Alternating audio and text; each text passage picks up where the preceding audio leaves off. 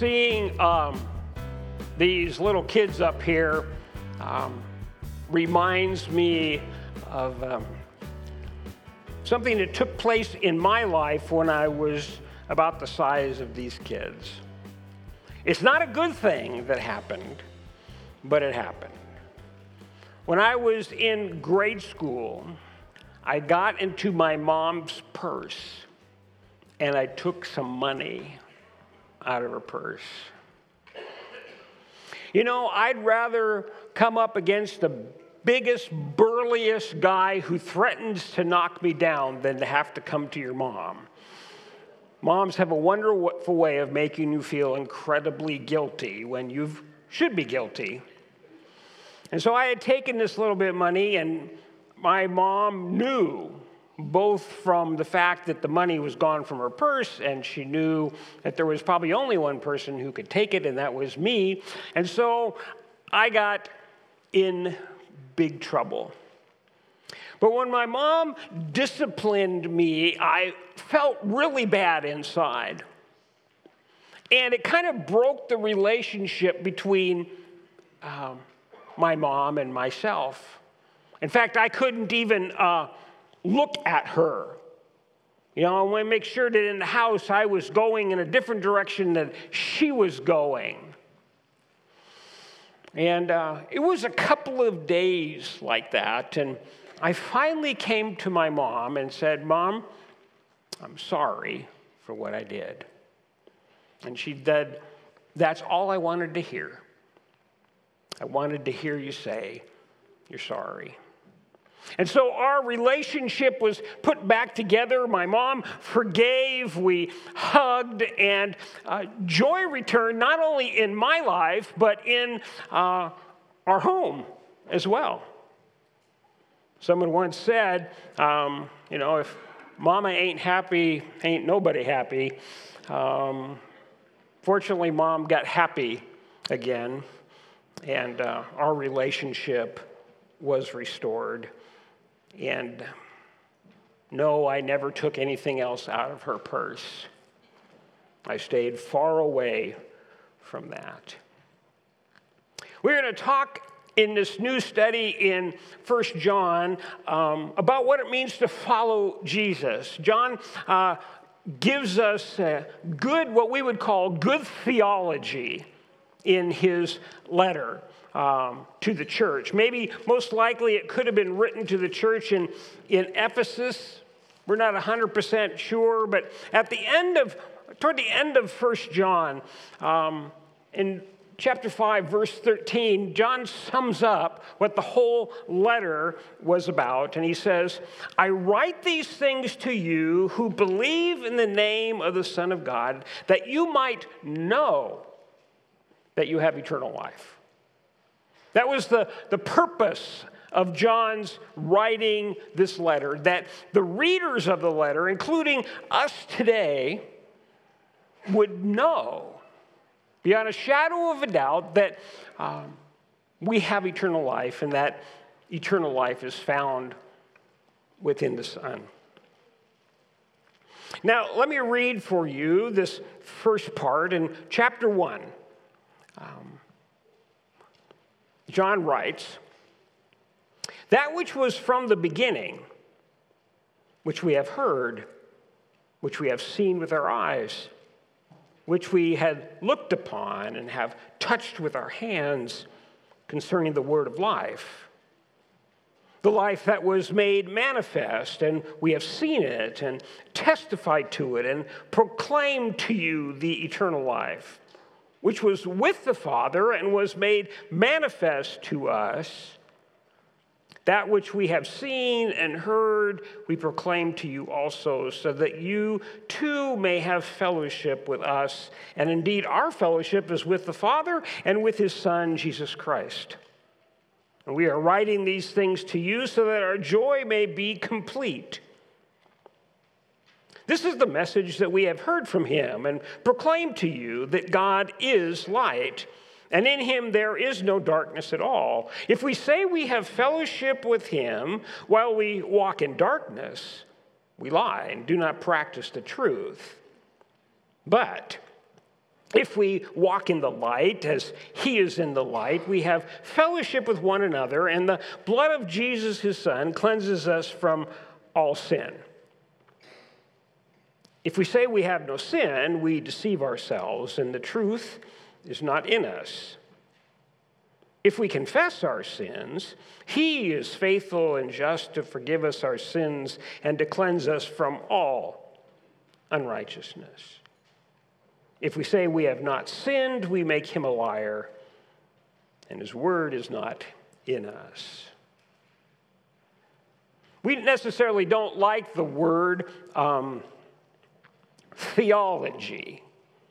It sounds very heady. It sounds like something you do at school. And when that word was ever used from the pulpit, for me growing up, I thought, well, this is going to be one dull sermon.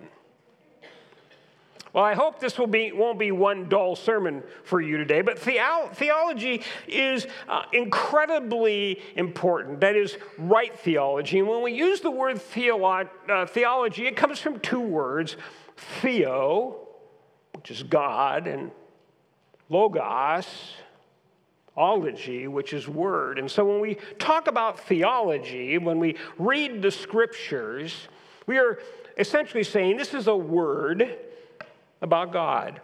It's good stuff. John needed to write about good theology because there was bad theology that was beginning to take place in the church. John most likely wrote this letter somewhere in the late 80s, early 90s, first century. He is also roughly at that same time writing his gospel. So a lot of the things that are written in the letter, we also can see in his gospel. He had those things on his heart. But there were a group of people that were infiltrating into the church, and they were teaching that evil, or flesh, and spirit cannot dwell together. Good cannot have any part with bad. Light cannot have any part with darkness. And they continued to make that teaching go out and out and out until they came to the point that says, since Jesus is God, pure and holy, there is no way he could have come in the flesh, because the flesh is unholy, unclean. And so what we've seen as Jesus is really just a manifestation of the Spirit. He's not really there. In fact, some of the teachings went as far as to say he was not flesh and blood. Now, we might have a problem with that. But there were always new philosophies coming up, and the church was pretty young. And so when forceful people came in and began to teach these things, there were people who said, well, maybe that's true. I mean, it sounds right. They said because there is a difference between flesh and spirit.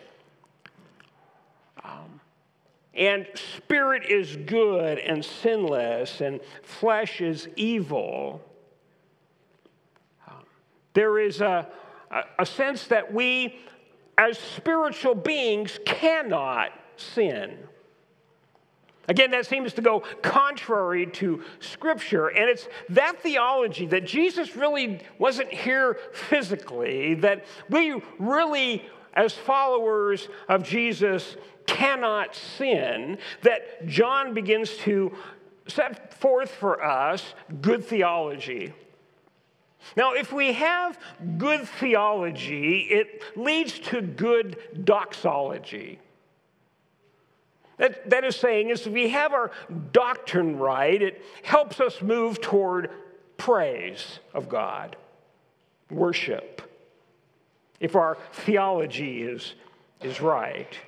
If we have good and right theology, it leads to good orthodoxy. And when we talk about orthodoxy, we're talking about doctrine, the teachings of the church, the teachings of Scripture. And when we have good theology, right theology about who God is, it leads to good, what we call orthopraxy, which is we get our word practice from. When we have good theology, it leads to right action. So knowing rightly about God, about Jesus, helps us worship well. It helps us believe rightly. It helps us do works of righteousness. And if we have bad theology, or if we say I have no theology, then it makes it incredibly difficult to worship well. If Jesus is just one of us, why worship? If the Word of God is just a bunch of words, then why believe it? And if God's Spirit works in us, is really not working us in this life, at how do we do righteous works? What drives us to that? Let's take a moment, walk back through this passage, and look at the good theology we find, the good word about God. In verse 1, we said, that which is from the beginning. Now, he is not necessarily talking about Genesis 1:1, but he's more like talking about John 1:1, the gospel, where he talks about Jesus, who was from the beginning. He was the Word, and the Word was with God, and the Word was God. And John says here, that was from the beginning, Jesus.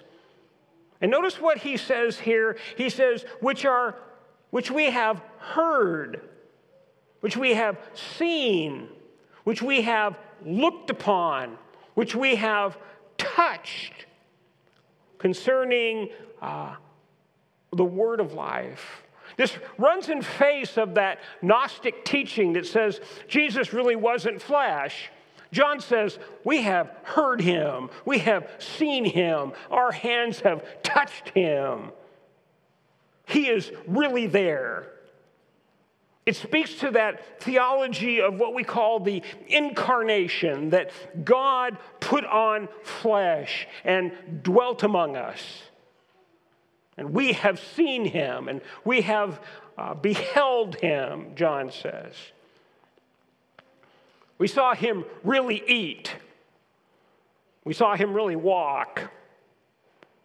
We felt his arm around our shoulder. Jesus was real. He came in the flesh. It was God among us. With this miracle that we will never fully understand in the incarnation is that God became man, that in the person of Jesus there was righteousness and holiness and full humanity. There's lots of discussions on how those things mix. Most of them way above my pay grade. But we believe, as John says, that Jesus really came. He was really here. We touched him, we saw him, we listened to him. In verses 1 and 2, we read that Jesus is the life.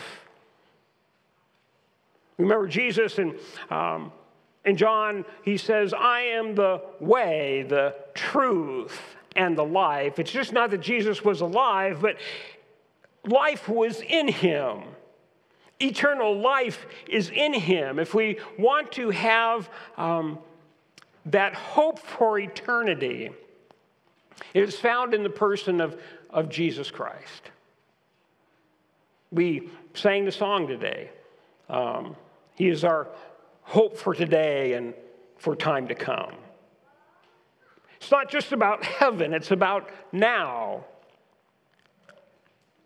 Jesus is the life.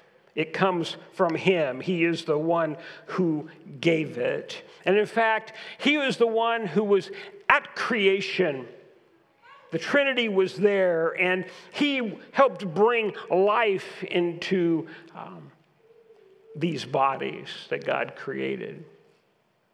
And not only is Jesus the life, but we also read that he is the light. Now, John uses the word God here. But this whole passage deals with Jesus, and so the relationship with Jesus and God are one.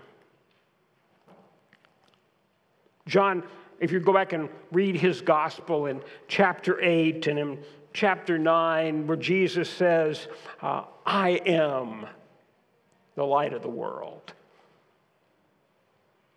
He who trusts in me will never walk in darkness. Jesus is the light and shows us the direction, brings light to the darkness of our being. He lights up the darkness. Much like that lightning yesterday, sitting in that nice chair by that nice big window and just watching the flash in the dark clouds of that bolt across the sky. And it's amazing to me how much those things light up the world. They light up the darkness. Jesus lights up our lives, our darkness. Another portion of theology we learn here is in verse 7. If we walk in the light as he is the light, we have fellowship with one another, and the blood of Jesus, his son, cleanses us from all sin. John will use a word a little later on in his letter, propitiation, that Jesus is the atoning sacrifice. In the Old Testament, sacrifices were given because of sin. Various sacrifices for various levels of sin. And it was about coming before God and saying, I have sinned. You are God. I am not. You are holy. I am a sinner. And we bring this sacrifice to show our repentance. We give of the best we have to give. And that sacrifice is slain on the altar. And that blood was significant. It signified the cleansing of our sin. And Jesus becomes, as the one who cleanses us, his blood shed upon the cross, that Jesus is the atoning sacrifice, the one who has died once for all.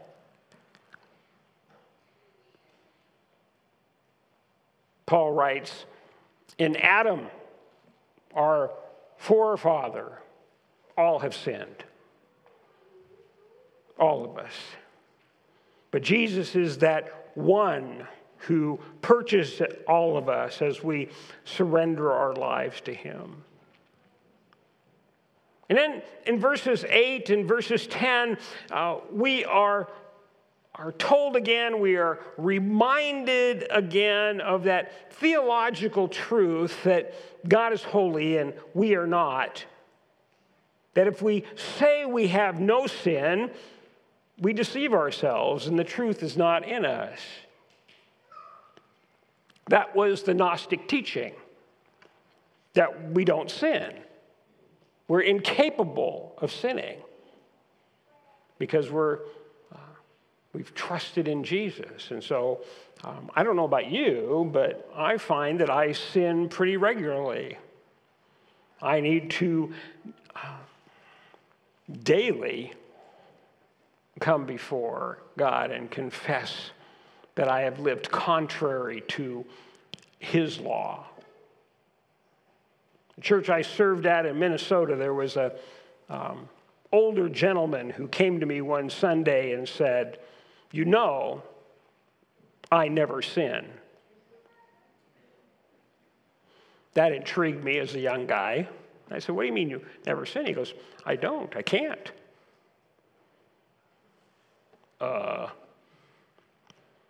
Didn't quite know where to put that one. We talked. I said, so you never do anything wrong. Well, I do things wrong, he said, but it's not sin. I said, well, okay, I'm still having a difficult time knowing where to cubbyhole, what to place that. And he kind of just walked away from me. He probably thought I was hopeless, that I didn't understand that we can be sinless. That all we do is perfection, and that which we do that might be evil is really of the flesh, and the flesh doesn't count. Flesh is evil. We've been touched with God's holiness. Therefore, the flesh is gone. It doesn't count anymore. Well, I guess I live in the flesh a whole lot because sin is a regular occurrence for me. Maybe not for you, but for me it is. And that's why I need and hold on to that great theological truth that there is forgiveness of sin in Christ Jesus. I remember as a high schooler memorizing verse 9, and I quote it often, if we confess our sins, Jesus is faithful and just to forgive us our sins and to cleanse us from all unrighteousness. Doesn't mean that I stop in this flesh from sinning. I still do that. That's why I need to come to Jesus often and confess my sins often. I think confession really has two parts. The first one, is acknowledging, confessing that God was right. God was right. The second is confessing to God that I was wrong. The scriptures tell us that the end of all sin is death. That was true when I took the money from my mom's purse. The end of that sin, of doing that sin, brought a sense of death between my mom and I that needed to be restored. And confessing my sin, that mom was right and Randall was wrong, brought wholeness. It was there that my mom was able to offer forgiveness to me.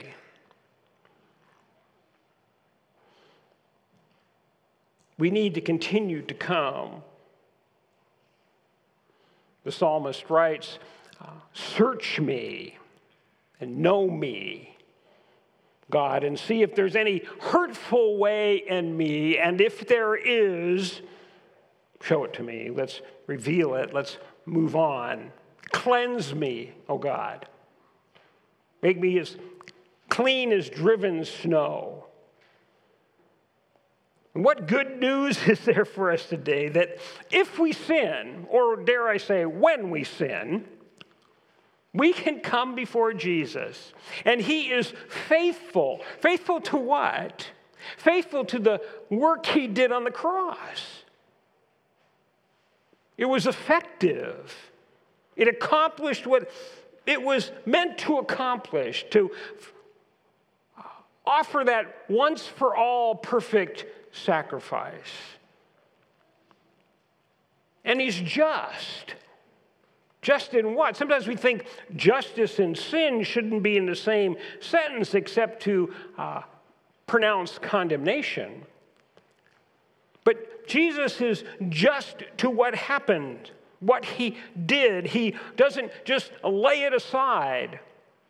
He is faithful and just to forgive us our sins and to cleanse us from most of our unrighteousness.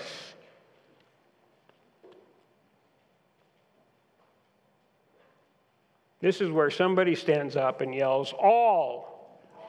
Thank you. Aren't we we excited to the fact that Jesus cleanses us from all of our unrighteousness? We don't get to heaven someday and come before him, and Jesus says, I still hold this thing against you. No, when we get to heaven, Jesus sees us as forgiven all of our unrighteousness. And we stand before him essentially wrapped in his righteousness, clothed in it. So Jesus in all his perfection is seen. Good theology works for us. The Word of God makes us wise unto salvation. We need to, as James says, we need to be not just hearers of the Word, but doers. Livers out of good theology. So, two gifts that we end with.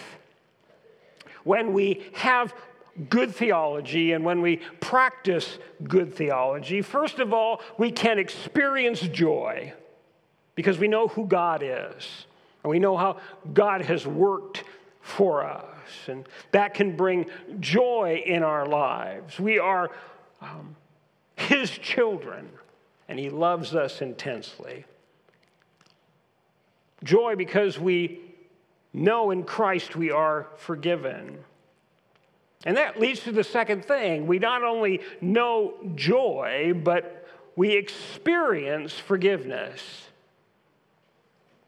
My mom enfolded me in her arms. I experienced forgiveness. Jesus envelops us in his arms so we can experience forgiveness. And I think that's where the teaching that we hear in scriptures that we are to confess our sins one to another so that you may be healed. You see, if I confess my sins to you, and you being the holder of the Holy Spirit, you can be used to, in a very real way, help me experience the forgiveness of God. You can enfold me in your arms.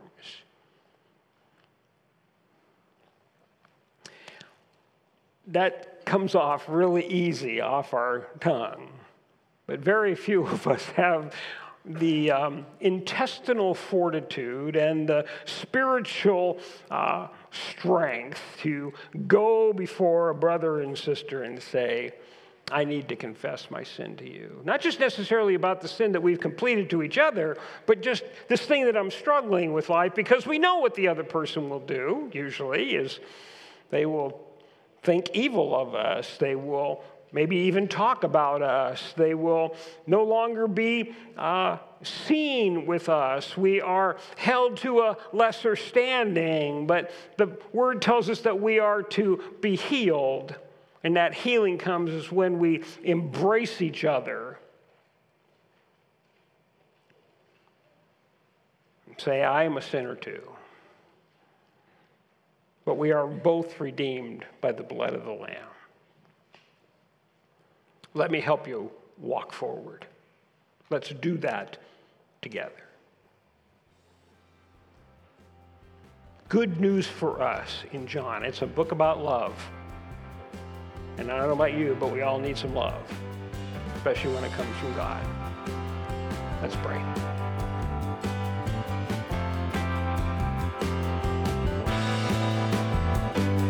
We hope you've enjoyed today's message. If you would like to know more about Bethesda Church, you can check us out on the web by going to our website, which is BethesdaMB.org.